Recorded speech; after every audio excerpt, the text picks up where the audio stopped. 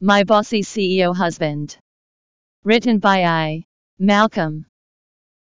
Download My Bossy CEO Husband full book on Mobile Reader app. Chapter 1: The 8th month of her pregnancy. Slap. Wendy Finch was smacked in the face. Her skin tingled with pain and her head buzzed. She staggered a few steps back, one hand instinctively covering her bulging belly while the other one held her swollen cheek. Wendy, you heartless bitch. How dare you do this to Eris?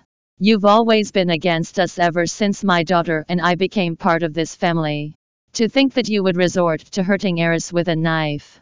If anything bad happens to my daughter, I will never forgive you. Wendy Finch. Cassia Brown turned away then and walked to the living room. She crouched to the floor and held her bleeding daughter. It's not my fault. I didn't do anything. Wendy clutched at Brian Oliver's sleeve as though it were her last lifeline. Brian, trust me. Please. I really didn't do it.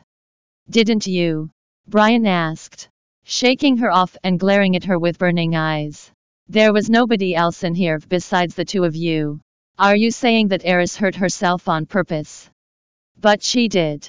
She stabbed herself. You bitch. Go to hell. Brian was livid. He couldn't stand it anymore. He raised a leg and landed a solid kick on Wendy's belly, sending her sprawling backwards.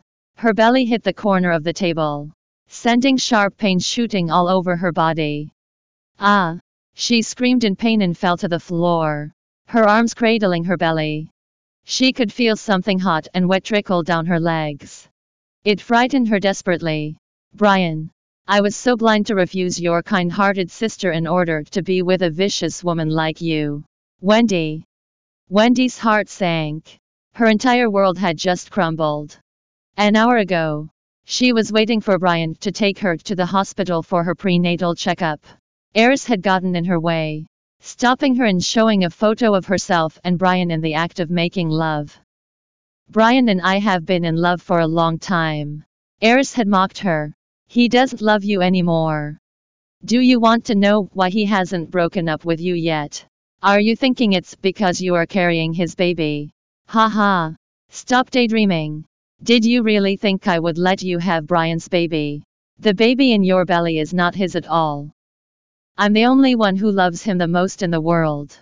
And I am willing to pay any price in order to be with him. Nothing could have prepared Wendy for what had happened next. But she eventually learned what Eris had meant by any price. The doorbell had rung, and Eris had grabbed a knife from the kitchen and plunged it into her own abdomen.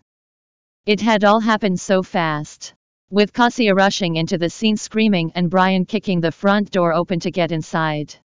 And here they were now. Wendy turned to look at Eris. The other woman was lying in her mother's arms, weak and bloody. But then she smirked at Wendy. Horrified disbelief was added into the maelstrom of emotions Wendy was feeling. How could a person bear to hurt themselves just to get what they wanted? Another bout of pain burst from Wendy's belly. She was bleeding. She had lost a considerable amount of blood at this point, and she could feel that her face had gone pale. She reached out a hand toward Brian in a desperate plea. Brian, our baby. Our baby. It's not ours. It's just yours. What? What did you say? I might as well tell you the truth right now. He strode over to Eris and held her in his arms, his face full of concern. 8 months ago, on the night of your cousin's wedding, I'm not the one who had sex with you. Wendy Finch widened her eyes in horror. What? Is that true? I was with Eris that night. She was young and impulsive back then. She laced your drink and found you a gigolo. Didn't you retire to the mountainside villa after the wedding? I arrived the next day, and Eris told me everything.